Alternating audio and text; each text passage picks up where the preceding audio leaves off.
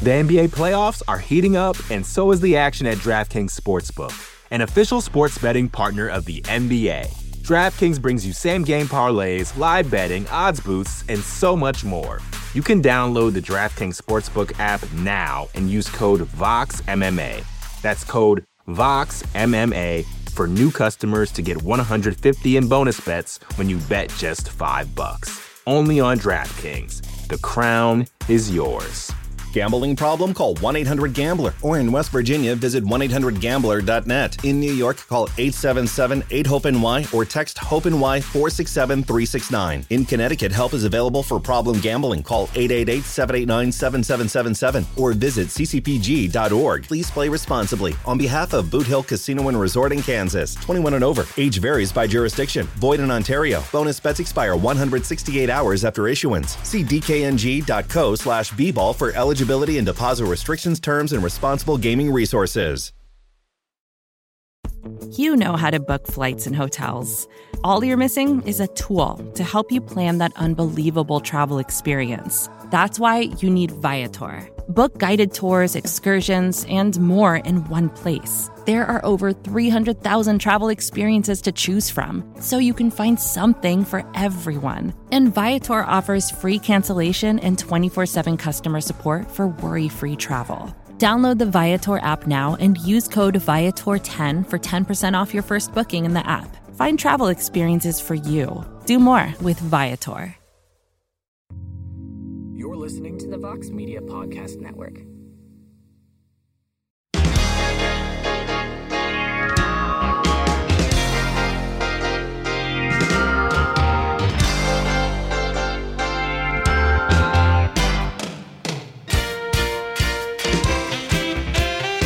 All right, everybody. It is Thursday, May 26, 2022, and it is indeed a heck of a morning here on the MMA Fighting Twitter Spaces. We are live, and for those listening on the podcast network, we're obviously not live, but you're still listening, and we appreciate you however you're listening, whether you're live with us or if you're listening after the fact. And if you are listening on the podcast network, you get some bonus stuff that the live listeners don't really get, because Sean Brady, spoke with him yesterday afternoon, and it was a great conversation. He's going to be grappling on Saturday against Ben Saunders. Fury Pro Grappling should be a pretty fun event, and the man is looking for a fight. He said he's been turned down by not one, but two fighters in the top 10. He did not reveal those names, but he's pretty frustrated. He's pretty frustrated that he cannot find himself a fight. He cannot find himself an opponent inside the top 10 coming off the biggest win of his career against Michael Chiesa. I know it wasn't a performance that he was all that particularly proud of, but a win is a win. Chiesa was the top 10 guy, and Brady is looking for a fight. And so many people ask about him on to the next one and this show, what's going on with him, who's he going to fight, et cetera, et cetera. Try to get some answers. Unfortunately, he doesn't have any.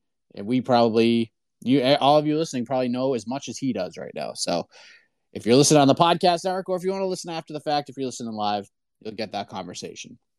But here's the deal. I don't know about you, but I am sick of open scoring talk. I'm sick of it. I don't want to hear it anymore. I don't want to talk about it. Not saying I don't want to ever talk about it again, but I don't want to talk about it right now. I'm sick of open scoring. At first I wanted it. I thought there was some value in it, but now just the more I talk about it, the more I just don't care. So I feel like if we just took a normal route to this program, we're eventually going to find our way into the open scoring conversation. And listen, this is the People's Morning Show for MMA fans. So if you want to talk about open scoring, that's fine. But this is not going to be one of those shows where we're just going to talk about open scoring for 45 minutes. It's just not going to happen. So what I wanted to do is I am christening this particular week the MMA / UFC / Bellator. This is the All-Star break. So today I am calling this the beginning of All-Star Weekend. All right. I know this isn't a formal thing, but I am making this up myself. I am doing this myself. So today on Heck of a Morning, I'm going to allow you guys to hop in. You can crown your award winners thus far through pretty much 5 months of the year, almost the midway point. So if you have a nominee for Knockout of the Year, Submission of the Year, Fight of the Year, Fighter of the Year, etc., we will take those suggestions. Also, if you have, this is what I'm really looking forward to more than anything else, if you have hot takes, if you have hot take predictions for the rest of the year. For instance, perfect example, Jed Meshew last year, I said, make your boldest hot take prediction. And his boldest hot take prediction was Juliana Pena was going to beat Amanda Nunes and win the Bantamweight title. And that hot take, bold prediction aged very well because that is exactly what happened. Juliana Pena defeated Amanda Nunes and became the Bantamweight champion. So we're just going to have some fun. And by the way, BTL, we're actually going to draft all-star teams. We're not going to have a battle. We're not going to do a one-on-one thing. It's going to be me, Jed Meshew, and AK. And we're going to draft our all-star teams for this year. So we're going to have some fun. All right? So let's get into this thing. And of course, we can talk about whatever you want to talk about. But let's just have some fun. Can't have like a 90-minute show. My kid is moving on up in his schooling. He'll be starting 3rd grade next year. And today's the last full day of school for him. So 9:15 a.m. Eastern, got to go over to his school and watch that all unfold. And I made a really tactical error being a parent, because those who are parents that are listening right now, if you have kids who go to elementary school, especially, you know how difficult it is to get your kid out the door to actually go to school. Like when they're at school, they love it, but it's just getting their asses out the door into the school. So I told my son that, listen, this last week, if you go to school, you get up, you get dressed, you do your thing, you get out the door, and you don't give me any shit. I didn't say that to him, but that's how I was feeling at the time. Then I will wear a suit to your graduation. Like I'll wear a suit jacket, a tie, everything. And these kids remember everything. So this morning I go in, I wake him up, and he goes, hey, don't forget to wear a suit to graduation today. So I got to dress up in 95-degree weather and probably very little air conditioning. And that should be fun. But we're going to kick things off with Justin Moore. Justin, what's up, my man? How are we, Mike? How are you? Fantastic. Just got back from jiu-jitsu training and getting ready for bed in Australia. So, excellent. I've got a couple of spicy ones. My hot take is that Volkanovski's going to finish Max decisively. Maybe I'm biased because I'm Australian, but that's why. I was just gonna say, big, not really a bold take coming from a guy with your accent, but listen, that is kind of a bold take going out and finishing Max Holloway. Got to dream big, mate. Got to dream big. I love it. And my MVP of the year is Paulo Costa and his Twitter. Why is that? I mean, explain it for those who don't know. Paulo Costa is genuinely insane. There's something going on there. I've been following it religiously now because the guy I think he's actually nuts. I've just never seen anything like it. So yeah, if you could explain what the hell's going on with Paulo Costa, that would be fantastic. Justin, you are the man. Thank you very much. Listen, you are asking if I could dive into the mind of Paulo Costa and somehow form like a logical explanation for you, then I'd be getting like a Nobel Prize. I'd be celebrated today. They'd be having ceremonies across different major cities in the United States and beyond if I could figure out the answer to that question. But I mean, I don't think there is an answer to that. I like the spiciness of the Volkanovski take, though. Going out there, I'm picking Volkanovski to beat Max Holloway once again. I thought he clearly won the first fight, and I know the second fight is one of the closest fights you will ever watch. The more I watch it, the more I'm confident in my and how I scored it watching it live. Volkanovski won 48-47. I mean, incredibly close fight. People talk about Holm and Vieira being a close fight and being a quote-unquote robbery and stuff like that. That Volkanovski Holloway 2 is the closest fight you'll ever watch, in my opinion. And it is a great watch. And it is a tremendous fight to go back and rewatch because it is so good. It is so fantastic. And it doesn't get enough credit for being so good and so fantastic. So I would highly recommend, especially before this third fight on July 2nd, go back and watch that second fight because it's amazing. The first fight is just, it's fine. Volkanovski just a great game plan and wins, but just seeing the adjustments Holloway makes from fight 1 to fight 2, and then just seeing the adjustments Volkanovski makes in the second fight between rounds 2 and 3 and beyond, just incredible stuff. Incredible stuff. So first spicy hot take for the rest of the year, Volkanovski finishes Max Holloway at UFC 276. That'd be huge. And it would definitely make the pound-for-pound discussion much more interesting, wouldn't it? I see you, Dana Spite. You're on deck. Julio Rivera, you're up, my man. How are you? I'm not bad. How are you? I'm great, my man. What's going on? I have a really good question for you. I wanted to ask you Tuesday, but if you had to pick 5 matches that you could make cross all different platforms like UFC, Bellator, what would they be? And then my other question is, if you had to put all your money on it and you have to pick between Curtis Blades and Tommy Aspinall, who are you picking to win that fight? And I'm gonna listen. Golly. All right. I mean, you're making me think early in the morning. Let's see. How would I do this? I'll tell you one fight I would absolutely want to see. It would be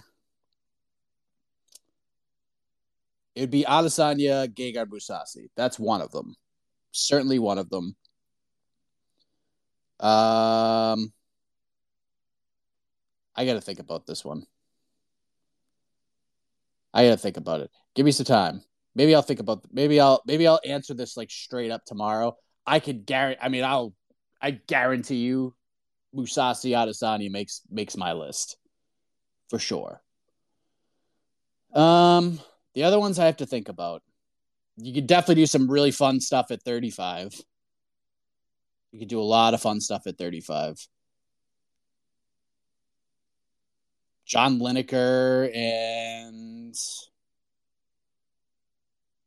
John Lineker against pretty much anybody in the UFC's bantamweight division would be really fun. I would like to see. I have to think about this one. That's a great question. And then Blades, Tommy Aspinall.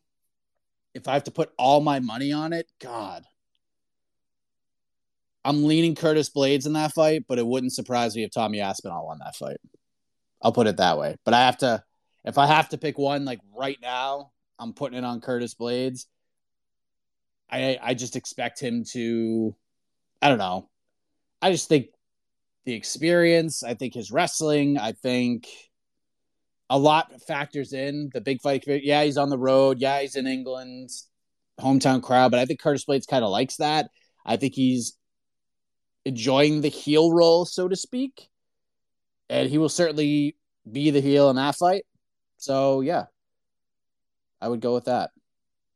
But I'm going to go, might as well keep this conversation going. If you guys are jumping, we're talking spicy hot takes for the rest of the year because I am christening this All-Star weekend for the UFC, for the major North American MMA promotions. I know KSW has a card. I know Cage Warriors has a card. I get that. I know. But there's no UFC. There's no Bellator. So instead of just talking about open scoring for the next 10 days, I figure we'd have some fun. Now, there's no skills competition or anything like that. But at this point, we're calling this, it's not officially the halfway point, but we're calling this the All-Star break for the major promotion because the UFC is going to be off and running. So we're just going to take really hot takes. AJ McKee, Max Holloway, I think would be one on my list as well. So I think there's 3. I have to keep thinking. 155 would be interesting. I kind of want to see Patricio Pitbull, Michael Chandler again, if we're being honest. I don't know. I got to think about it. I have to do some digging because this is a really good question. I want to give it the justice it deserves. Mike Sveinson. Good morning, sir. How's it going today? Great, Good, you? good. All right, so here's one for you. One of these two people is going to join the UFC's multiple weight class champions list. That's going to be Valentina Shevchenko or John Jones. One of those things will happen in 2022. I like it, Mike. I like it. I think both of those are very possible. John Jones is probably the more interesting one because we just don't know when the hell he's going to fight.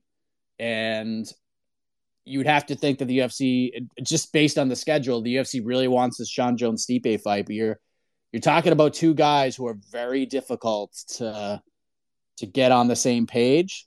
UFC and Stipe have had struggles getting on the same page over the years.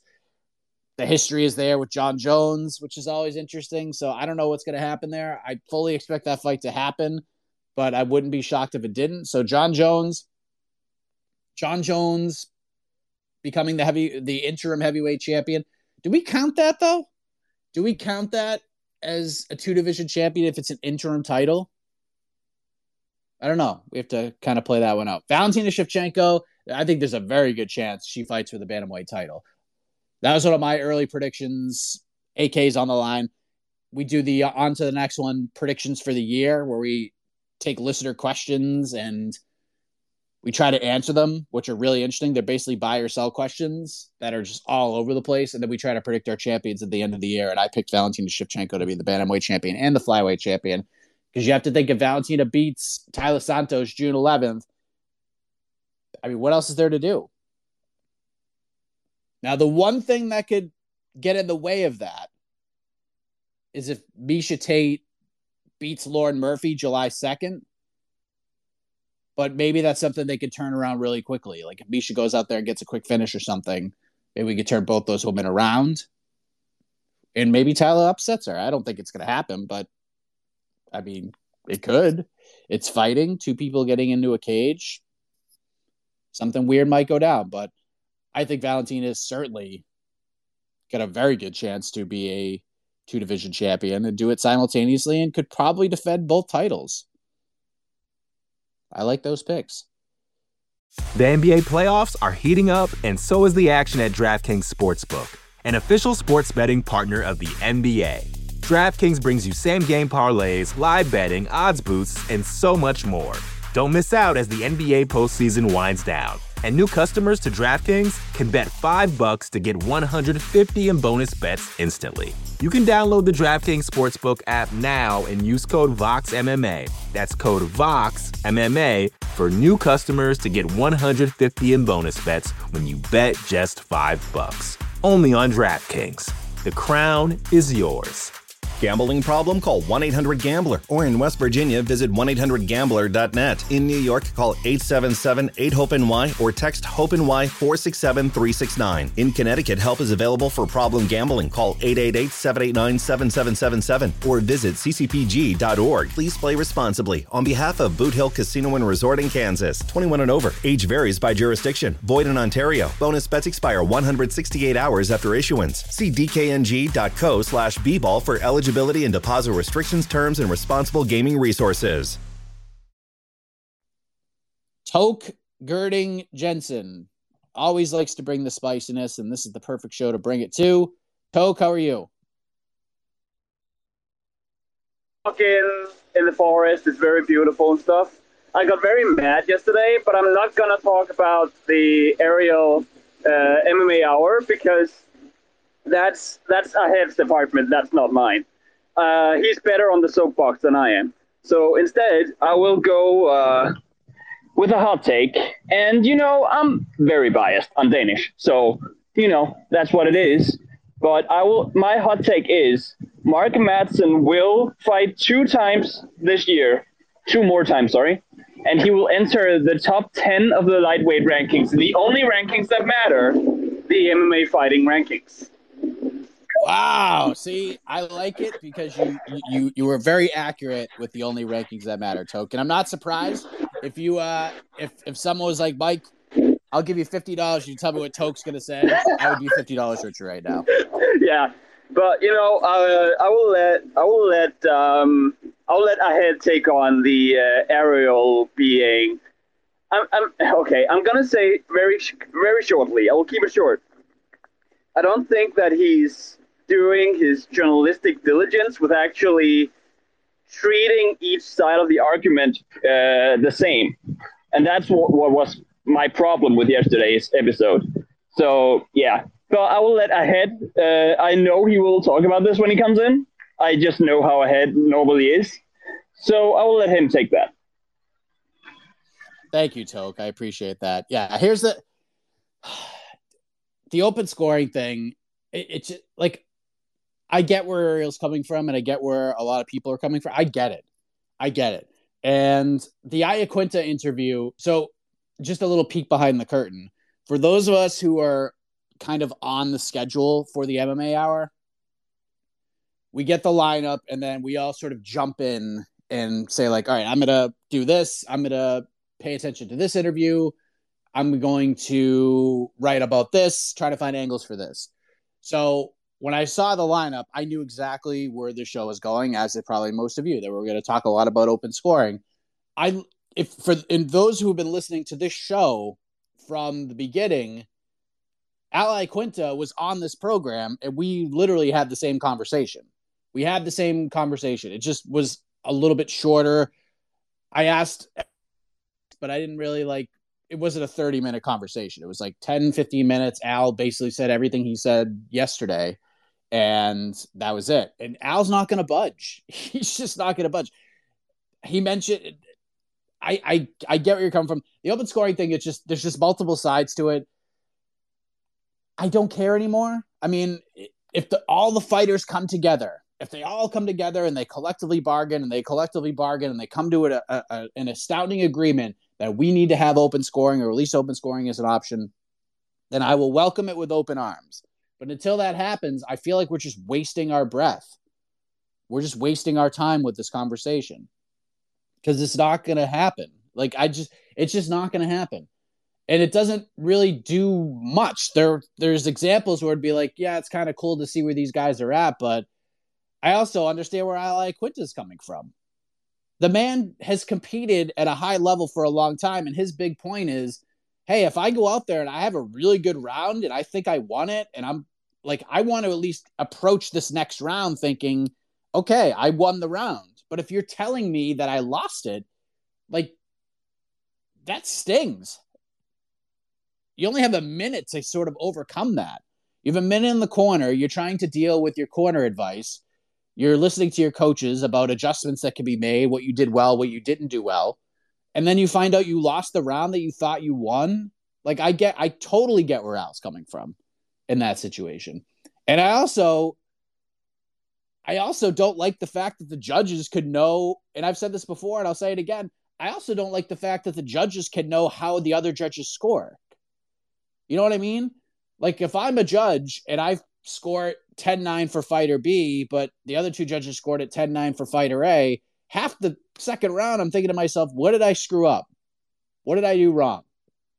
It's just like and I compare it to a baseball umpire. Let's just say first base umpire blows a call at first base. It's a bang, bang play. They got it wrong. And I know there's replay now in Major League Baseball, but you know what I'm getting at. Let's just say the whole place is erupting and yelling at this umpire. You suck. What a terrible call that was. At some point, that umpire's going to be thinking about that call, and they're going to make it up somewhere. I feel like we would have a huge problem with that with judging, too. Like, if we're flashing the score and everybody can see, and the other judge knows how the other two judges scored around, they're going to be thinking about that the whole time. Oh, did I get that wrong? Did I screw that up? I don't know. I think there's way more issues with open scoring than just saying, hey, let's just try open scoring. I think there's a lot of issues with it. But we'll see. Maybe someday. But I don't want to talk about open scoring unless that's what you want to talk about. But, Toke, I get where you're coming from. Harry Lewis. Good morning, sir. Just make sure you unmute. Am I good?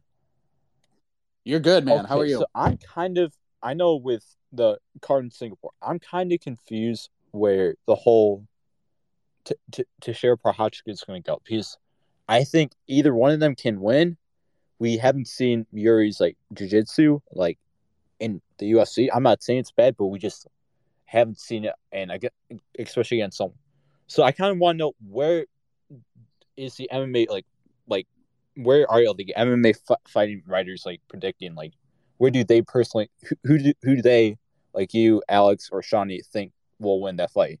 This is pretty much a toss up. I mean, I don't know. Yeah, it's a great fight. Thank you, Harry. Now, for those who have been following my work since Mr. Teixeira became the champion, I have said from minute one, since probably 5 minutes after Teixeira won the title against Jan Blachowicz, that Glover Teixeira is going to submit Jiri Prochazka in the first round. He's going to submit him in the first round because all he needs is one takedown and he wins. One takedown. That's it. One takedown, he'll win. Now, getting that takedown is going to be very difficult. Very difficult. Because Jiri Prochazka is a freaking animal. He's a madman. He's a maniac. But if Glover gets him down, the fight's not going to be lasting much longer. We saw what Dominic Reyes did. Dominic got him down, mounted him, put him in a really bad spot. And Dominic's got solid jiu-jitsu, but nowhere near the level of Glover Teixeira. If Glover gets him down and gets Dom in a position, this fight is not going to last much longer. But again, getting that takedown is going to be difficult because Jiri is doing the right things. He's going to the right teams. He worked at Fight Ready for a little while.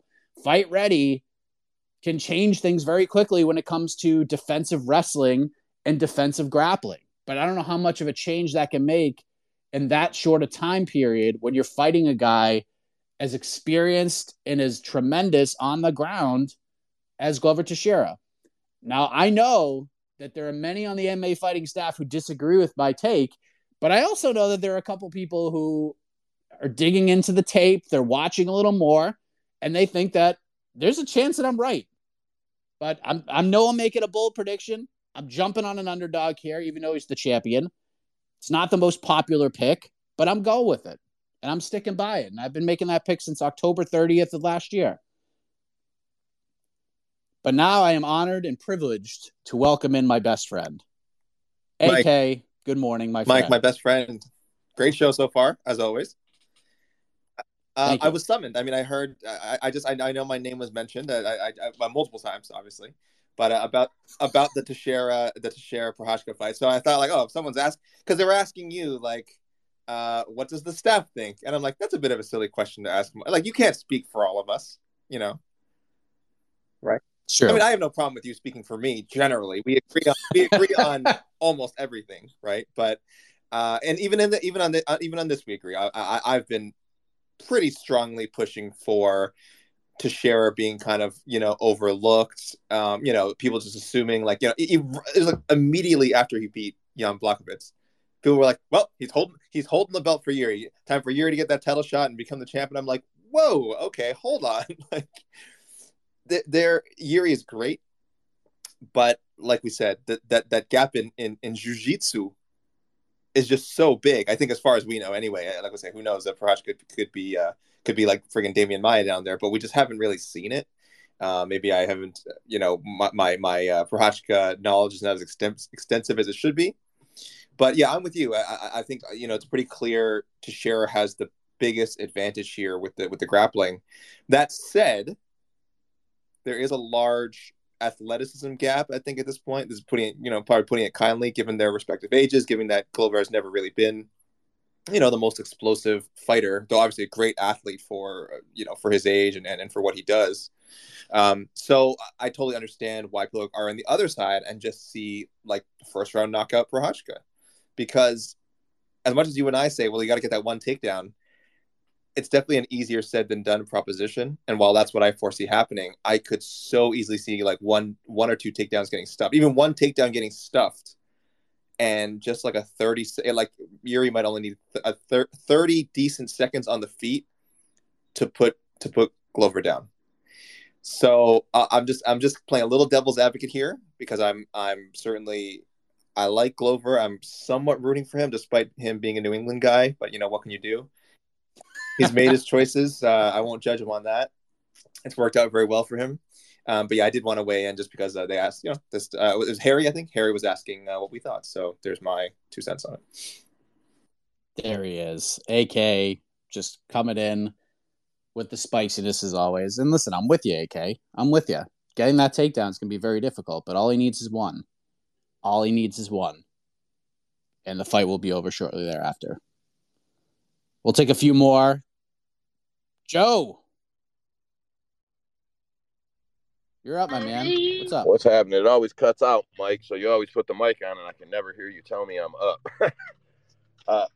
I just wanted to comment that Andy Foster and New York Rick absolutely slaughtered or butchered Ariel in the open scoring discussion, and it kills me as an Ariel fan that he completely disregards what the debate. And then I was really tuning in or chiming in for hot takes.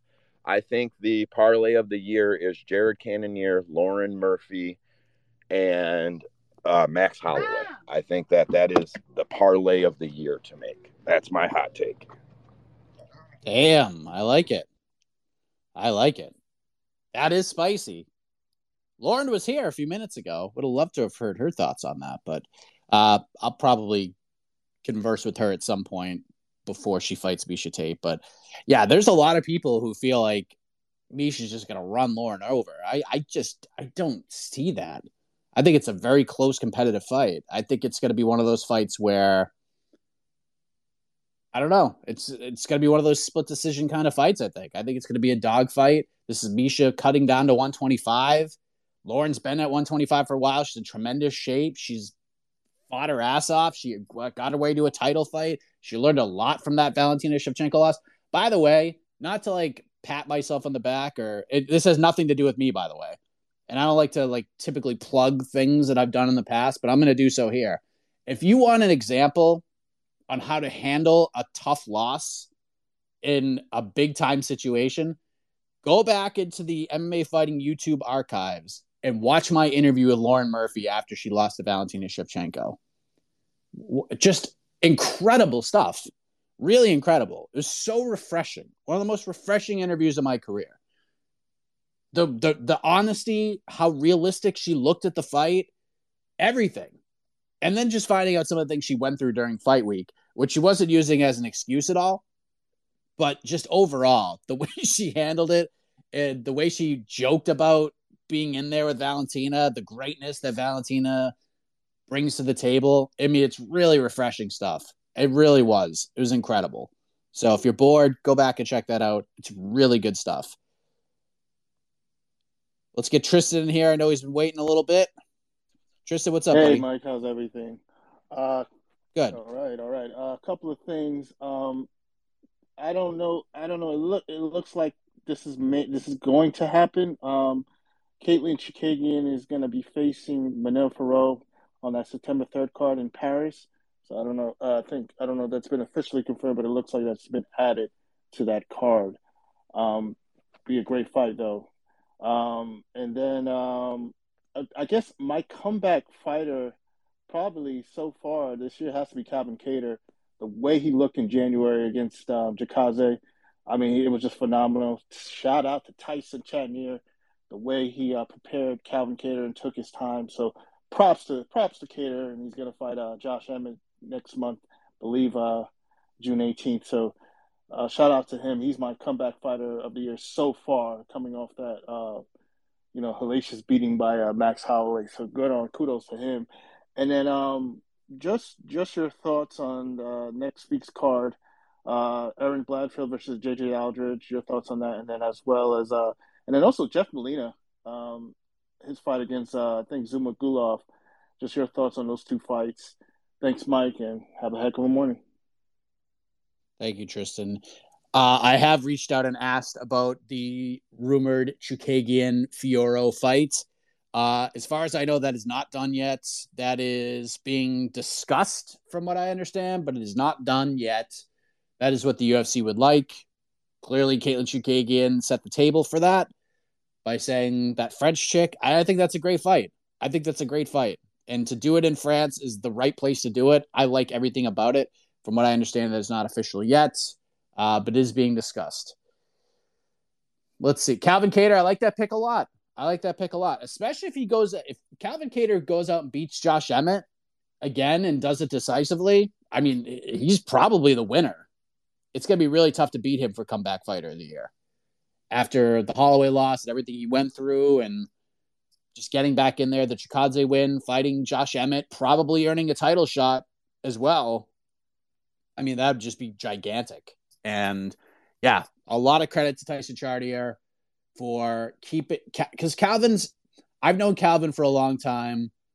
That loss to Holloway, it wasn't, it sucked to lose and he hates losing, but I think what sucked the most for him is that he had to wait. He had to wait to get back in the gym. He had to wait to get back and train. He had to wait to get back and fight. He had to wait so long. And Tyson knew how tough that was going to be to try to keep him sort of on the bench, on the sidelines, like just relax for a little while, relax. Because Kattar just wants to go all the time. And Tyson did a great job keeping him in line. And Tyson's just a great coach, a great manager, keeps a very small circle. That's why their team's very small. You got Kattar and Font, and you got a couple other guys. Like, I know his management stable is a little bit larger, but with that cartel, they got up-and-coming fighters like Tom Pagliarulo and some others as well. But they just do such a great job over there. So I can't wait for that Kattar-Emmett fight. I don't think that's being talked about enough. There's a lot on the line in that fight. I really love it. And if Kattar wins, yeah, I like him for front runner for comeback fighter of the year for sure. Let's get Terrence Leverett in the building. Terrence. Hello. What's up, buddy? Hey. So I had more or less not necessarily a hot take, but just wanted to remind people the fighter of the year, not the fighter of the year, excuse me, the knockout of the year, belongs to Molly. And the other thing that I wanted to talk about is what will bring back Tough, and I think it belongs in Asia. So when it comes to Tough, I think the 105 division is the future. The last good season, in my opinion, was the 115 introduction, and I think going over to Asia and recruiting 105ers would be great. And another idea that I haven't fleshed out is Tough gym wars, where like you have smokers or something like that in the gym, and more or less you have somebody come over from another gym, let's say for example American Top Team in Stanford MMA. You have somebody come over from another gym like, hey, I want to challenge your person to get into the house. And I think that will introduce people to all these different gyms across the country, and that will reignite the love for Tough. I don't know. It's just my thoughts. I want people to think. Thank you, Terrence. And thank you for trying to fix the Ultimate Fighter. And I mean, listen, here's the thing. We talk about open scoring and all that stuff. Fixing the Ultimate Fighter is actually easier to do, but seems more impossible than implementing open scoring. Just do something fun with the Ultimate Fighter. Try. I talked to Sean Brady yesterday, and if you're listening to the podcast, you'll hear that a little later. He had a freaking teammate on the show, and he could only watch one episode of it. His freaking teammate was on the show. He watched one episode. What does that tell you? He didn't go back and watch again. He's in no hurry to watch again. He had a freaking teammate on the show, and he didn't want to watch it. Do something. You want to do some gym wars? That'd be kind of cool. They pick like 16 fighters or whatever, and they could just go to the other gym and just challenge the other fighter that's on there. That'd be awesome. And can we not do basketball jerseys anymore? Because that'd be cool too. I mean, and I kind of like the 105 idea. I think that'd be great. I don't know how much of a hurry the UFC would be to add another division, but you add a 105 division, maybe Laura Sanko competes in that. That'd be cool. Something fresh, something different. I don't know. Tough needs a lot of help, but luckily the Contender Series is coming back, and hopefully we kind of veer back to season 1 of Contender Series, where not every single person who wins a fight gets a contract. I don't My hopes are not high for that, but I would like for that to happen. We're a little tougher. We're a little more lenient. We're a little more strict with who we give contracts to. Patrick, you are up. And then we'll go to Sweet Pete MMA, and then we'll go to Brian to wrap things up. Patrick, what's up? Patrick, I don't hear you. Oh, wait a minute. How about now? All right, try again if we can get you. Sweet Pete.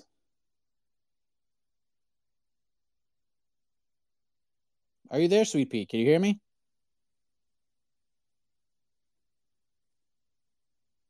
All right. Try again if we can't get you in. Sometimes it's internet connections and all sorts of silliness. Hey, Indigo. 2 in a row, huh? We got you. What's I'm up? glad you could squeeze me in. I just Sam Alvey got a fight booked again, somehow. I'm probably the opposite of a Sam Alvey fan, just to keep it PG. But is this like kind of a I might sound a little crazy saying this, but potentially a winnable fight for him? Oleg Shaychuk's like, he's good, but I mean, what has he lost? He's lost 3 out of his last 5. And he hasn't really blown me away. Is this Alvey's last fight? Can this please be Alvey's last fight? Thank you, Indigo. Yes, he is fighting. He is welcoming Mikhail Oleksiejczuk to the middleweight division, which a lot of people have been saying this is the place he should have been for a long time. Kind of an undersized 205er. Oleksiejczuk is just a fun guy to watch. He just brings it. He just comes forward. He gives 0 Fs about anything and just gets after it. And I like watching this guy fight. I think him at 185 is going to be really interesting. If Sam can just slow him down, if Sam can take it to the ground, he's got a chance. I don't know how Oleksiejczuk is going to handle the weight cut to 185, but I feel like his size actually works out just fine to do it. So I like the fight. Sam, I don't know how many fights he has left in his deal. From what he's saying, the UFC is going to let him fight it out, whatever that is. I don't know if it's 1 fight or 2 fights, but I don't know. Sam's such a nice guy. I hate to like disparage him or besmirch his name in any way, but hey, listen, the guy gets it. He knows where he stands. He's probably as surprised as anybody that he's sticking around and getting another fight. So he's got the wherewithal to know where he's at and how people probably view him. So, yeah. Let's get Brian Fairstein with Clark Griswold, I believe, in your avatar. Yeah, that's Clark Griswold next to my Christmas tree. Got a nice big cutout of him. I just have a question about, on your opinion on the women's strawweight division, since we got the on a fight. Wins this fight, they give her another title shot. Joanna is. Oh, can you hear me? Yep, I got you. You got me back? Okay, sorry about that. With Whaley coming off, I believe, 2 losses to Rose, I think were her last 2. Joanna hasn't fought in a while, but she got that big name draw. She's probably the most decorated champion of the division's history. The Rose fight being, a little bit of a snoozer. And Maria Rodriguez, I believe her and Esparza fought like 3 years ago, and she already beat her. I mean, what do you see happening after this fight? Do you think they give it to Andrade, since she had that nice finish recently, or Joanna wins? Like I said, she has the name value. What do you think happens regarding maybe the outcome of this fight, or just moving forward? Yeah, I mean, I think if Joanna wins, she gets the shot. I think here's the thing: like what Carla Esparza has done has been tremendous. To come back from losing to Joanna the way that she lost, to get back to winning the title, no matter how you feel about the fight with Rose, I mean, it is what it is. But she won, and she's the freaking champion. And Life is good for Carla Esparza. It really is. In a lot of people's minds, I felt like she deserved the shot, but I feel like this road to to complete this circle, she's got to beat Joanna. She's got to do it. She has to beat her. I feel like the circle isn't complete until she does that, because that was a vicious beating Joanna put on her. And I know it took her a long time to get over that fight, to get past it, to the point where she didn't even want to talk about it. She didn't want to talk about it at all. But now she's going on Ariel's show and she's saying, I want that fight. Let's go. Give it to me. So I think if Joanna wins, they will absolutely make that fight. If Joanna loses, if Zhang wins, it wouldn't shock me if they did Zhang Weili versus Carla Esparza, but I would say Jessica Andrade should get it. I think Jessica's earned it. I think she's the best strawweight in the world right now. I do. I think Jessica Andrade is the best strawweight in the world. Even though Carla's the champion, I think Andrade should be a heavy, heavy favorite of that fight. And I think Andrade is in line for a big fight no matter what. If Joanna beats Zhang Weili, I think Joanna will get the title shot, and then they'll do Andrade Namajunas 3. We'll put that to rest, and then if Zhang Weili wins, I think Jessica Andrade has a very good chance of fighting for the title. So we'll see. New York Rick, anti-open scoring. What's up, buddy? Maybe, perhaps. Twitter Spaces can be a pain in the ass, as you can see. All right, let's try this again. Mr. New York Rick, we got to hear from your realtor. I think you agree with your realtor. Is that accurate? It clipped. I missed the first part of that, but whatever the question was, yes, I agree with my realtor, best realtor in the business, Al Iaquinta. No matter what you are asking me, the answer is yes. Heck of a morning, Mike. Two things for you. One, I just want to say that caller, Joe from earlier, I really like the cut of that guy's jib. Just tremendous take. Smart dude, clearly. Probably super handsome. Just got to give it up for Joe. Second question. Second thing. Slightly inspired. No, actually, I'll say very inspired by the launch of our colleague Jed Meshu's new podcast, Damn They Were Good. I was curious, if you were stranded on a desert island and the only thing you could watch was the fight catalog, the fight library of one fighter, who is that fighter? Oh, man, that is a great question. God, that's a great question. There's so many. Because you have to weigh out so many things. There's exciting fighters. There's fighters you grew up being fans of. There's fighters who all their fights were exciting, and then the tail end of their career was pretty rough. Because I have to say, the guy that I watched MMA here and there, I got into it at times, then I left it at times and focused on other things. And when I was probably 17 or 18 years old, Ultimate Fighter comes on, and Diego Sanchez, I was so enthralled by that guy. I just thought he was such a goofball and such a weirdo, but he was such a good fighter. So he'd be in the conversation. Yuri's just a great choice. I don't think he's going to beat Glover Teixeira, but watching Jiri fights is just super fun. You know what? I'm going to go. God, this is hard. I got to think about this one. I'm going Shogun. I'm going with Shogun. I would just go watch his 2005 over and over again. 2005, 2006, those early years. I'm going to get all nostalgic, learn more about Shogun and appreciate what he did for the sport before getting booed out of the building, which is just an awful shame. How dare you, Phoenix? How friggin' dare you? All right, we'll take two more. Sweet Pete, can we get you in? Just unmute, and I think we're good. There he is. Hey, can you hear me? I got you, man. I got a hot take. I think by the end of this year, Sugar Sean O'Malley is going to grant that rematch to Chito Vera and be in the top 5 in the bantamweight division. So you're picking him to be Pedro with Munoz. With the fight of the year. Sugar Sean O'Malley's going to grant Cheeto Vera, Marlon Cheeto Vera, a rear, putting him into the top 5. You're breaking up, but I got you, Sweet Pete. I got you.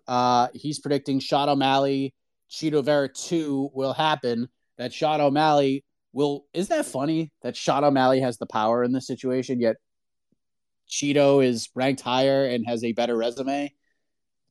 That's just the weirdness of the sport sometimes, but I like that take. I think if Sean O'Malley beats Pedro Munoz, there's a very good chance the UFC goes back to that well. I could see that being, I don't know, because Sean does wield some interesting power, and he has a very interesting yet very intelligent approach to his career, where if he doesn't want to do something and he doesn't think something makes sense, he's just not going to do it.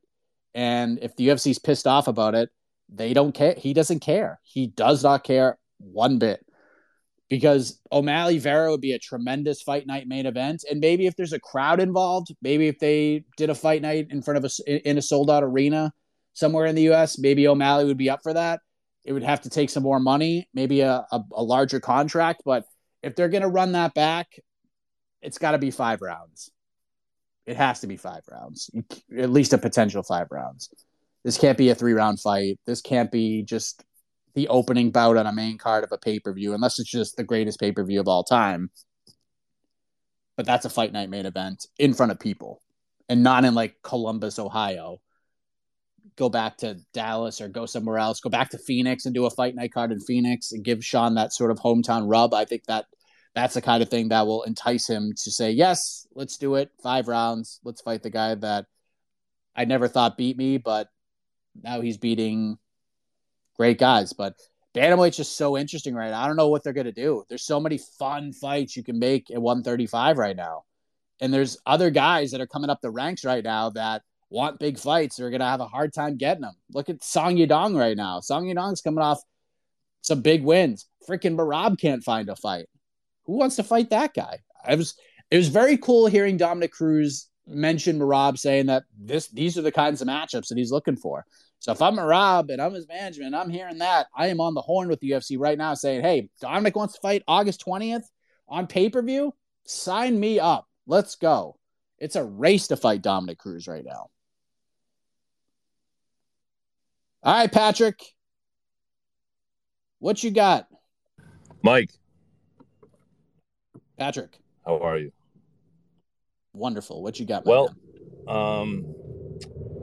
Congratulations on the wedding anniversary. Thank you, sir. Tomorrow, big day. I want you to go for that performance bonus this weekend. No UFC. Let's go. And I think that you... All right, so the Glover take... You know what I say to that take? What? To heck with you. To heck with you and that take. You were just jealous of Jed's Pena take. That Jed got so much glory for, picking that right, that you decided that you got to get on the other side of the funnest, best fighter in the UFC. And I mean, Jiri has forged his body into a weapon. He has sharpened his elbows into swords and battle axes. His feet are maces. He is both a hero from an 80s action movie and the villain simultaneously. He is a Viking. He is an alien. He has an antenna coming off of the back of his head that beams spiritual warfare energy into him that he transmits into violence in his limbs. What else can I say about him? I like Glover. I think that's an amazing story, but he's going to get retired. I'm sorry. He's going to get retired, and Jiri has 3 rounds of pure hell that Glover is going to have to get through. And I'm not going to totally unvalidate your take that if Glover does get him down, they're dry in the first round. That is a good possibility that he could get submitted. But I think Yuri's got some bounce, man. I've watched all of his fights, and he's hard to hold down because he just harnesses his chi. And he uses everything he has. He's a pure fighter, man. He's the best fighter in the UFC. I just had to come in with that. And my hot take is that Aheed will be the BTL champion at the end of the year. Goodbye. Thank you. By the way, Patrick, let me just say this. If Jed Meshew wasn't on BTL and had to give that take, he would have never given it. So let me just throw that out there. My Glover take was not a take. This is what I said immediately after he won the title. Immediately. I said he was going to submit Jiri Prochazka in the first round. And I love Jiri. Yuri's on that. I mean, if the desert island question that New York Rick asked, if I'm stuck on an island, I have to watch a certain fighter's catalog for the rest of my life, and that's all I can watch. Yuri's in that list. The problem is Glover just needs one takedown. He just needs one. And getting that takedown is going to be very difficult because of the chaos that man brings to the table. But this is not me put on the spot saying give a bold take. This is what I said immediately after Glover beat Jan Blachowicz. Immediately. So we'll see. June 11th, questions are answered. And Aheed is probably not going to be the BTL champion. All right. I got to get going, but I have to get Viking MMA in here. My kid's about to become officially a third grader. So let's see if we can get Viking MMA in here. Do we have you, sir? Just unmute. Maybe we got you. Oh. All right. Doesn't look like we have him. All right. So that's it. But luckily, we'll be back tomorrow. We will be back tomorrow. Yes, it is my anniversary. My kid still has to go to school. He has a half day. So I could do the show. I'm taking the rest of the day off, honestly. But I will be back tomorrow, 8 a.m. We will do this again. We got BTL coming up 3 p.m. Eastern. It's myself, AK, Jed Meshew. We're dubbing this All-Star Weekend. All-Star Weekend. No open scoring talk. None of this. We're gonna give the judging conversation and open scoring a break. We're gonna give it a breather. And we're gonna draft all-star teams. That's what we're going to do. We're just going to have some fun. We're going to mix things up. We're going to take our MMA minds elsewhere. 3 p.m. Eastern live, MMA Fighting YouTube channel. And for those listening on the podcast network, my interview with Sean Brady coming up right now. Good stuff. You can watch Sean Brady grapple on Saturday on UFC Fight Pass against Ben Saunders. So that should be a lot of fun. And when is Sean Brady fighting in the UFC again? I don't know. But we'll get his take on it right now. Thank you all for listening. Have a heck of a day. Have a heck of a morning. We'll see you tomorrow, 8 a.m. Eastern. For those listening to the podcast network, my interview with Sean Brady starts right now.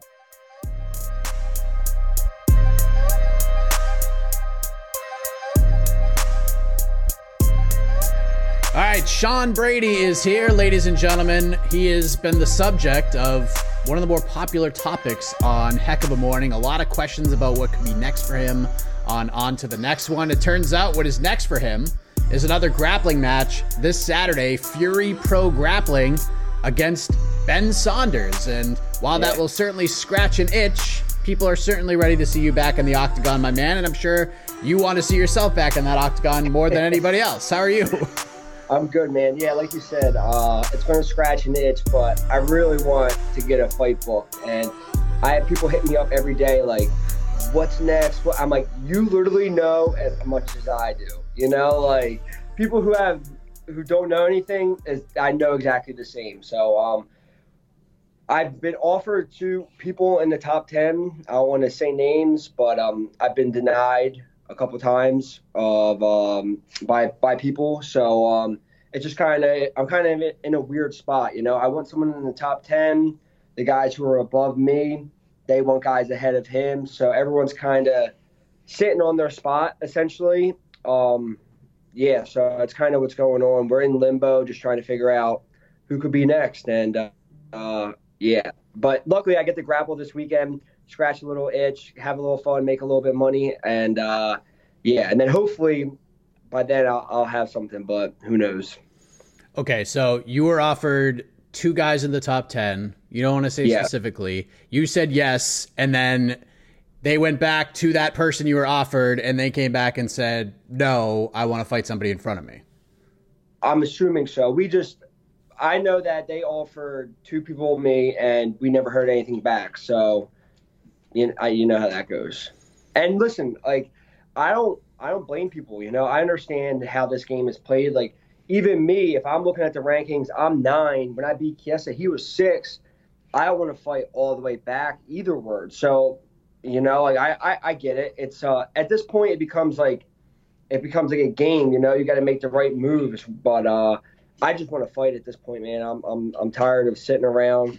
I've been cleared from my injury for a little while now, and I was hoping to fight in July. It's looking more like it's probably going to be August, hopefully. So I'm just hoping. I'm hoping and praying, but it's all good though. I'm in the gym every day, literally 3. Like I have a grappling match this weekend. I grappled this morning. I'm going to go to striking class tonight. I'm still training as if I had a fight. I'm working on everything, getting better everywhere, and I'm just excited to get back in there and show the fans what I've been working on. Well, I am excited to just catch up with you because we didn't get to speak after the big win over Michael Chiesa because, you know what, Sean? You know what happens in my industry is that people like myself and people like the great James Lynch, one of my great friends in this industry, we're talking to you guys for years on the come up before your UFC debut, and then all of a sudden you beat Michael Chiesa. And all the Johnny come latelys come knocking, don't they, Sean? You're doing interviews with Luke Thomas, Ariel Helwani, and I didn't want to bother you, man. I didn't want to bother you, but listen, now, in all seriousness, I was very happy to see that because that had to have been pretty cool for you. What was that like for you? Like getting some well-deserved attention, get the name out a little bit more. You were red hot after that Chiesa win. It's funny. I was talking to someone yesterday, and I was talking about you and James specifically. I was like, these are 2 guys who always, like, since I was like early on in my stage, would always hit me up, and I've been doing interviews with you guys forever. And because a lot, like, I have all kinds of like, not the biggest names, but people hit me up like you get the most random people. Everyone wants you on their podcast, like people with like 3 followers. So I don't really do much, but I'm like James and Mike. I was like, I'm always going to do their stuff. You guys have looked out for me when I was nobody, so I appreciate it. But yeah, after that fight, it got kind of weird again. Like I beat Chiesa. He was 6. It wasn't my best performance. I broke my nose in the first round. Couldn't fight the way I wanted to. Shit happens. It's literally a fist fight. Anything can happen. You can't prepare for that. But then after that, everyone was booked in the top 10. So I'm like, you know what? This is a perfect time. I'm going to go get my nose fixed. I got that done. And literally since the day I got cleared for that, I've been training, and we notified the UFC because it was right after Bilal and Luque fought. The entire 10 was wide open. Nobody had a fight. I'm like, all right, like I'm healed. I'm ready to get into a training camp. Like, let's go. And here I am 2 months later. So still, I truly thought it was going to be me and Luque. After he lost, I was like, he's 6, I'm 9. He's still a huge name. He lost, but he's still, I think, one of the best guys in the division.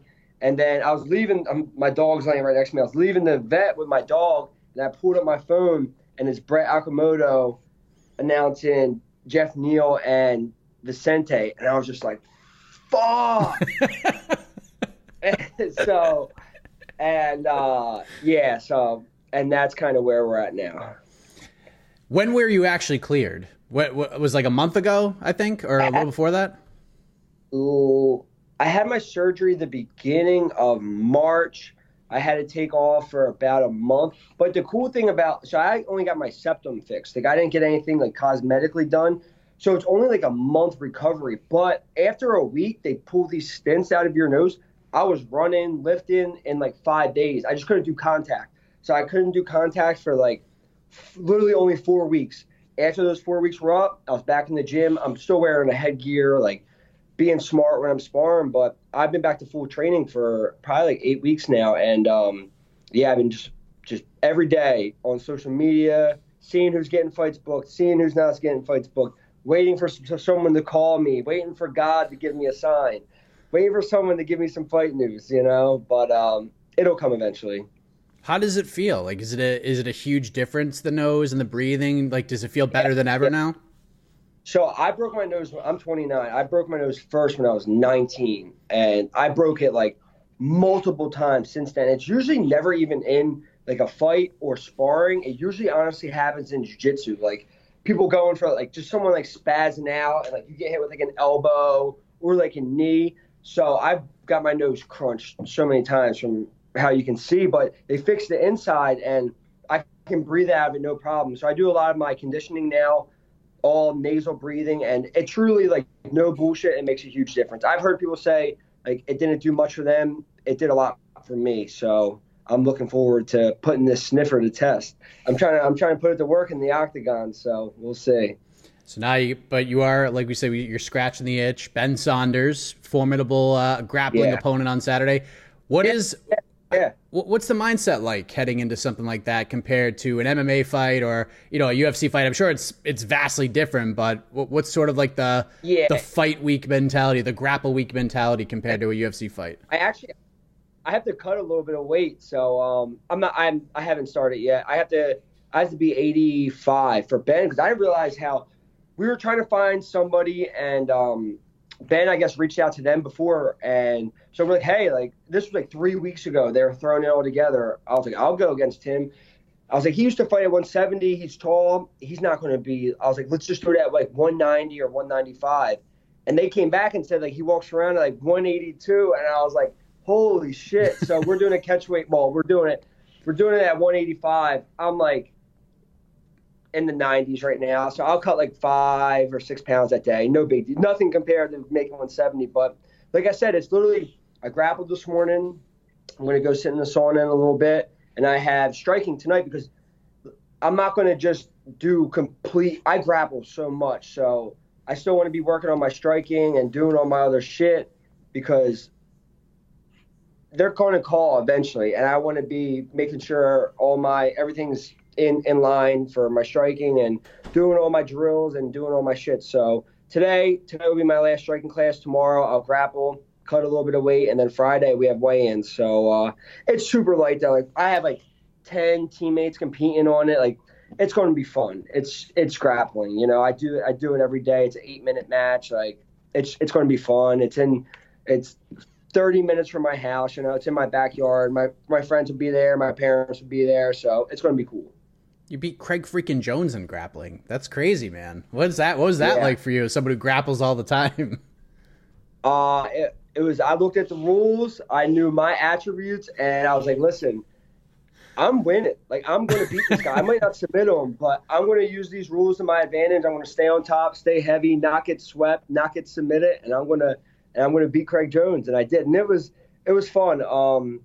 But yeah, like you said, beating him was a big deal. But now I'm going to go out, like, I want to submit Ben. So that's my plan. I'm sure he's coming to do the same to me, but I got 8 minutes to submit him. Like, usually in our rounds of jiu-jitsu, I'm trying to submit the person as many times as possible. I only have to submit him once, and then it's over. So I'm going to come out hot, try to submit him, and enjoy the night with my team and my family. Like I said, we got so many guys competing. We got, like, younger kids. We got black belts. We got purple belts. So Fury's going to put on a good show for these actual jiu-jitsu guys to showcase their skills. So it's going to be cool. So once that's over, we're gonna be on the horn with the matchmakers. Let's get something going. And it's been interesting because you were booked with Bilal at one point, and you know he's kind of rolling along now. Then there were the Kevin Lee fights on the books, and you know that those are there. None of those really came to fruition. And then just kind of looking at the UFC rankings right now, you got Masvidal, he's a spot ahead. Might be a little tough with the legal stuff. You got Wonder Boy's ahead of him. No opponent. Luque's booked. Bilal is there. Burns is there. Shemaev is there. And then it looks like UFC wants to do Usman Edwards for the belt. But who knows? Who knows what's going to happen with Usman, when he can go, when he's going to be able to come back. So what do you think makes the most sense here? I would fight any of the guys you just named. You know, like I know Wonder Boy, I know that's not going to happen. He doesn't want to fight another grappler. And I got so much heat online for calling him out. And I'm like, dude, I'm 9. He's right ahead of me. Like, what am I supposed to do? Not try to fight a guy ahead of me, you know? And everyone's like, just let Wonder Boy go fight strikers. I'm like, this isn't kickboxing. This isn't Muay Thai. This isn't karate. Like, you got to fight guys who grapple. Your job is to not let me take you down. And you're like, for you to stay on your feet. And if I take you down, to get back up. So I'm not even touching the Wonder Boy thing anymore because the people have been roasting me online. I would love that fight. I would love the Bilal fight. I would love the Masvidal fight. And then once you get ahead of that, it's kind of like Gilbert's high up there, you know. He just fought Chimaev. Like I have so much respect for Gilbert. I think he's one of the best guys in the division. He wants a big name, and I get that, but I would love to test myself against him if he ever gave me that opportunity. So, yeah, that's kind of where I'm at. There's guys available. It's just getting them to say, yeah, and I get it. Like, I'm number 9. I'm a little bit far back in the rankings. I'm undefeated. There's still some questions about me. So some guys are kind of like a little iffy about taking the fight, but someone's going to have to say yeah eventually. Someone's going to have to get some food on their table. So we'll see. I find that so bizarre that you got roasted for calling out Wonder Boy. It's not like you said, hey, Wonder Boy, you suck at fighting. Let's go. Like, it was a very respectful call out. Literally the nicest call out ever. Like, I didn't say anything bad about this. And that's not who I am, you know. And it's funny. A lot of people tell me, they're like, you got to start doing this. You got to start doing that. You got to start talking shit. I'm like, I'm not going to, like, change who I am to get a fight. It's going to come. It's going to take me longer to get where I want to go, but I've been like that my whole career. Like you said, I've had staph infections. I've had fights fall out. I've had a lot of shit happen in my career, you know, but at the end of the day, I'm still undefeated. I've won all my fights. It's worked out for me at this point. I'm not going to take any shortcuts. It's going to take me a little bit longer to get where I want to go, but I'm not going to change who I am to get a fight. Can you even, like, pretend to talk shit? Because if you came out in an interview and started yelling and screaming and calling somebody out, I'd probably text you and be like, what the frig is that, dude? Because that would throw me for such a loop. No one's, like, me and my teammates, all my friends, like, we roast the shit out of each other all the time. So the day when it comes, when someone starts, like, talking shit, I'm going to, like, people are going to see it, and you're not going to see it just from me. Like, I got, like, teammates who are, like, waiting to roast people. So it's going to come. I'm going to fight someone, and they're going to be like a shit talker, and it's going to get interesting online. But I have to get someone to accept the fight first. You mentioned your team and your teammates. Your gym is crushing it right now. You're starting to get in the conversation. Andre Petrosky gets the win, and he kind of got the ball rolling. But people forget about you guys for some reason. But you guys undefeated in the UFC right now with the current crop of talent, are they not? Yeah. It started off. I got signed. Pat Sabatini got signed. Jeremiah got signed. And then Andre switched over to our team, and then he got signed and went to the Ultimate Fighter, and then eventually got signed to the UFC. So we're doing good, man. We got, like I said, we have a small group. Our group's getting huge. Like we have amateurs that, like, I've seen beat up UFC guys, you know. So we have some really, really good guys coming out, and that's how it was for me when I was younger. When I was an amateur, I was training with Paul Felder, Jonathan Webb, all these higher level guys, and that is what made me who I am today. So we got some really good guys, and we got a really good team, and it's 2 coaches. We have Daniel Gracie and we have John Marquez. John Marquez doesn't get talked about much because he's not big on social media. Like, if you follow our pages, Daniel's always on social media posting a lot. John's like our striking coach, and he's our MMA coach too. He's very behind the scenes, like, but he's a huge factor in our team, and he's doing good things. He lives in the gym. Like, me and him clicked right away because he's like me. We'll call each other once we leave the gym, like, hey, like, we did this good, we did that good, but we could work on this. I'll be watching film on potential opponents. He's watching film on potential opponents. So we got a good thing going. And like you said, Pat's right there. He deserves a big opponent next. He's 4-0 in the UFC. Not many guys are talking about him. I think he'll be ranked soon, hopefully after his next fight. So, yeah, it's exciting stuff. Yeah, you guys are killing it over there. And it's this division is really interesting right now, especially up the top. And now we saw Chimaev just kind of get that incredible burst of a push. Now Shavkat Rakhmonov looks like he's getting a nice little push. Go ahead. Same thing with Hamzat. People, after I said something about Wonder Boy, and then I said something about Masvidal and all these other guys, they're like, why don't you call out Chimaev?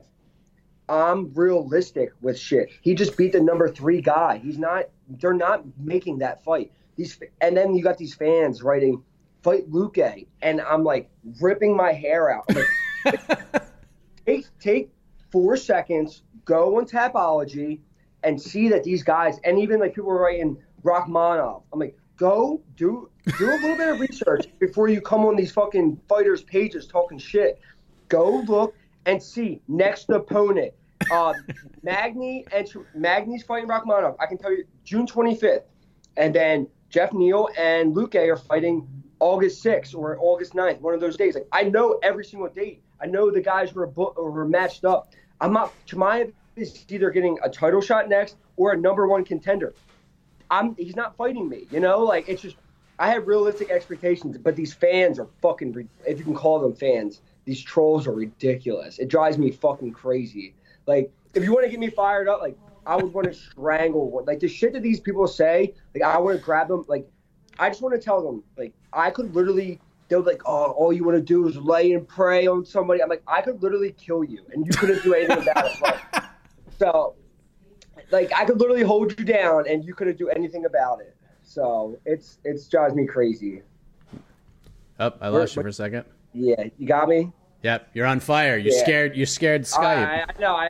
My phone started going. But like I said, like, people just need to do a little bit more research, you know? And then then I was looking at the Leech. I was like, you know what?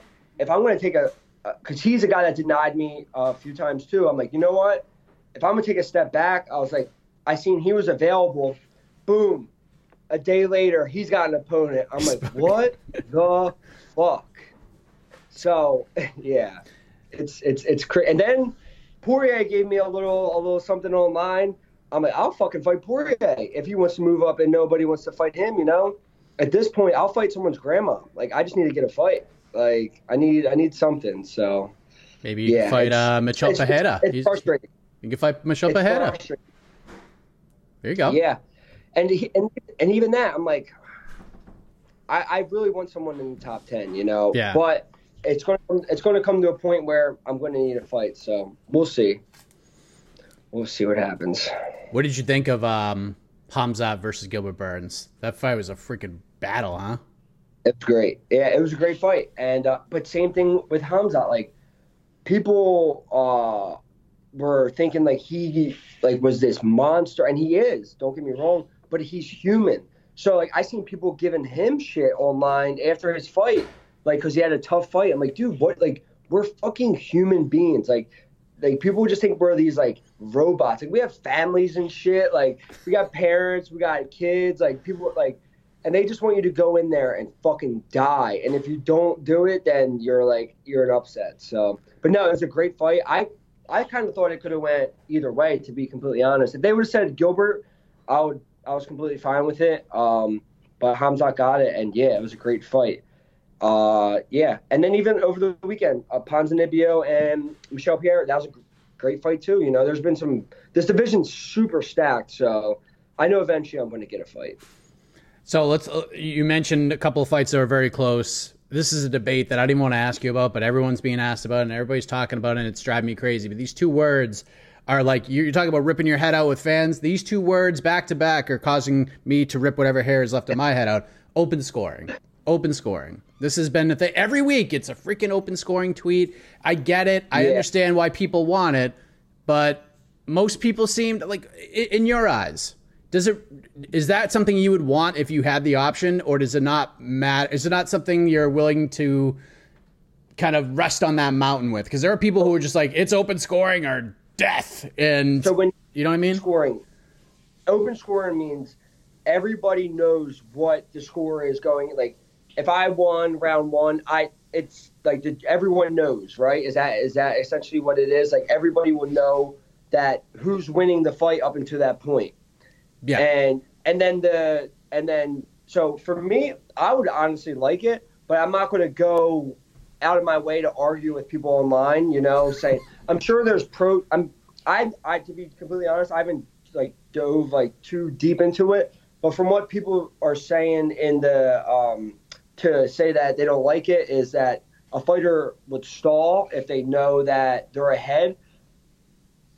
I could see that, but then you can also argue back where it's like you can have two fighters stalling no matter what if one thinks that they're up 2 rounds and the other one thinks they're up 2 rounds. So at least in the open scoring scenario, I'm up 2 or it's 1-1, so then they're going to go at it. I don't know if open scoring is the answer. I think something definitely needs to change, and apparently none of us know how to fucking score MMA fights from this past weekend. Because I'm watching I watched some fights, and I'm like, this guy clearly won this fight. And then they say the other guy's name, and now everyone's coming out, like DC and all of us, we're like, dude, we're all fighters, and I guess we don't know how to score fights. Maybe we all need to take a step back and go read the rules or do something, because I didn't watch the Holly Holm fight. I was too tired, went to sleep. But people are going fucking nuts about that online. There was 2 fights on that card that Ponzinibbio, and that one was close. It wasn't a robbery, and it could have went either way. I thought, but I thought Eric Anders won his fight. I really thought Eric won his fight. So there's a lot of these close fights to where we got to, I guess, figure out what's supposed to score the most damage. Is that what it is? That is, yeah. And then takedowns, I guess, come into it, control, and then stuff like that. Yeah, I don't know. It's a tough one, you know, because for me, like I said, sometimes I watch some of these fights, and then it's also too, some of us are biased. If you like a fighter a little bit more, because I've watched fights and I went back and rewatched them, and I've had completely different opinions. I remember when Aljo and Peter Yan, right before that fight was about to happen, me, my coaches, and a couple of guys, we went back and we rewatched the first fight, and in your mind, you're everyone's like, Aljo got fucking set on fire. We went back and rewatched it, and because I remember, I was like, I think I remember it a little bit differently. I went back and rewatched it. He didn't get blown out of the water like people really said. There was rounds he might have lost, but there was rounds he might have won. So your mind plays tricks on you. In the moment, it's hard to just stick to something. And I feel like that's what a lot of people do. When they watch a fight at first, and they're like, this is how it went, I'm sticking to it. Instead of humbling yourself, go back, rewatch the fight, and then give an honest assessment of what you think. That's what I think a lot of us really should be doing. And I think gambling factors into it too. If people bet money on Holly Holm, they're lighting their streets on fire. But if they went back and watched that fight again a second time on Sunday, which I did, I didn't think it was a robbery, got torched for it. And then I went and watched the fight again on the next day, and I think I scored it for Holly at live 48-47, but I didn't think it was a robbery. Vieira won. Watch it a second time. I scored a 3-2 Vieira. Watch it the second time. And look, you're man enough to say all right, a little bit different, people get so stuck in their opinions, or they don't want to go they can't admit that they were wrong on something. But you're 100% right about the gambling, because I'll bet on fights, and in my mind I'm like, I know that the motherfucker lost, but out I'm like, please go this way, please go. So there's so many different factors, and then different states, I guess there's different rules, and then so there's so much different shit. I think there are a lot of things have to be changed, but who knows there's so many problems. No one knows where to start.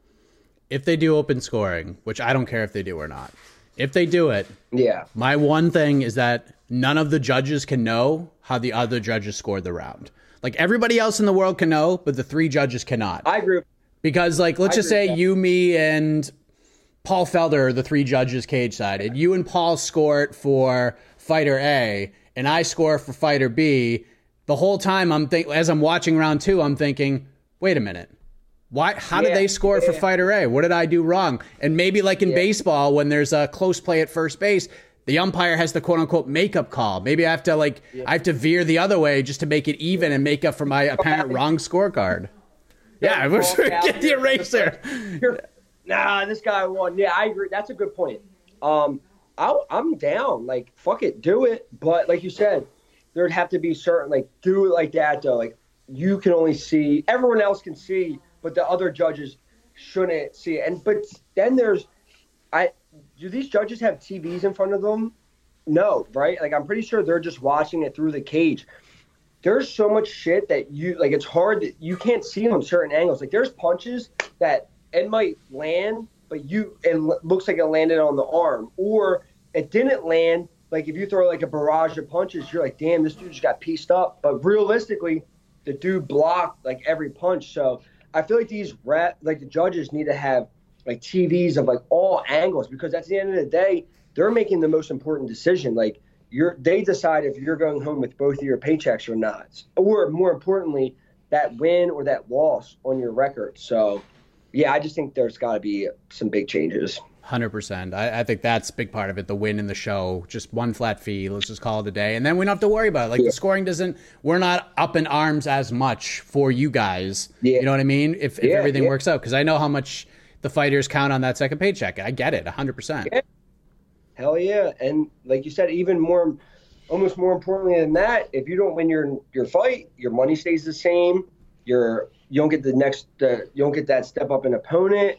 And then like your contract, there's so many different factors. So a lot rides on that. 100%. I think the fights would be even better if, like you said, if there was a flat purse, you might go in there and fight might do a little bit different things if like you're guaranteed this money. Whereas if you're like, shit, I got to go play this a little bit safer because I got rent due next month. I got to do this for my kids. I got to do that. So there's a lot to place into it. 100%. Sean Brady grappling this Saturday. Check him out. Fury Pro Grappling. Oh, by the way, back to the judging real quick. Didn't CFFC try to do something different where they put they didn't actually institute this, but they had the 3 judges cage side, but just as like a experiment, they put 3 judges in their own soundproof room to watch them? Yeah. Yeah, they had them in the back. I think Ricardo Almeida was actually one of them. They had them in the back and they were secluded from everyone just so the crowd, because the crowd can play, if you're in like someone's hometown, like the crowd plays into it too. So I think they stopped it because I think they were funding it on their own and it could get expensive. They were hoping that the state would pick it up, but they just never did. Experiment. Like people were saying, experiment with the Contender Series. Why not? Go to another state and just do it. And just, what's the worst that can happen? It sucks. All right, cool. Just don't. And have the normal judges there, but have like another set of judges and compare the cards at the end. See what comes up. Try open score and just try things, Yeah, you got 900 shows. Just do it. Do a freaking looking for a fight or anything. Who cares? Do 1 or 2 shows and just see what happens. Do the Ultimate Fighter. At least you're trying something different with the Ultimate Fighter. I would actually probably watch an episode of the Ultimate Fighter if they did open scoring, because at least it's an evolution from season 1. I mean, you probably watch Prochazka on there because he's a freaking character, but good grief. I can't believe how many people hate the Ultimate Fighter. I will admit, I only did watch recently Prochazka, and I actually watched last week's Muhammad Usman's brother, just because I seen there was like some confrontation, so I just wanted to see how the fight played out. But to be completely honest, I'm not tuning back in. It's terrible. Not a fan. It's a horrible show. Not a fan. It's a horrible show. Not a fan. Yeah. Now, if Khabib and Tony were the coaches, I would tune in for that. I'd watch that. Yes. Outside of that, I'm not tuning in. Yeah, that's why you do open scoring. Just do it there. Yeah. Who cares? They're exhibition fights. That's even another example of why you should do it. But we could talk about this for another hour, Sean. Don't miss Sean Brady, Fury Pro Grappling this Saturday, taking on Ben Saunders. And hopefully, July, August, hopefully before the leaves start to change colors, Sean Brady is back competing inside the Hallowed Octagon. Sean, always a pleasure catching up with you, man. I'm glad your nose is all better. I'm glad you're cleared and ready to go. And best of luck to you on Saturday. I appreciate it, bro. Thanks. You're listening to the Vox Media Podcast Network. The NBA playoffs are heating up, and so is the action at DraftKings Sportsbook, an official sports betting partner of the NBA. DraftKings brings you same-game parlays, live betting, odds boosts, and so much more. You can download the DraftKings Sportsbook app now and use code VOXMMA. That's code VOXMMA for new customers to get $150 in bonus bets when you bet just $5. Only on DraftKings. The crown is yours. Gambling problem? Call 1-800-GAMBLER. Or in West Virginia, visit 1-800-GAMBLER.net. In New York, call 877-8-HOPE-NY or text HOPE-NY 467-369. In Connecticut, help is available for problem gambling. Call 888-789-7777 or visit ccpg.org. Please play responsibly. On behalf of Boot Hill Casino and Resort in Kansas, 21 and over. Age varies by jurisdiction. Void in Ontario. Bonus bets expire 168 hours after issuance. See dkng.co/bball for eligibility and deposit restrictions, terms, and responsible gaming resources.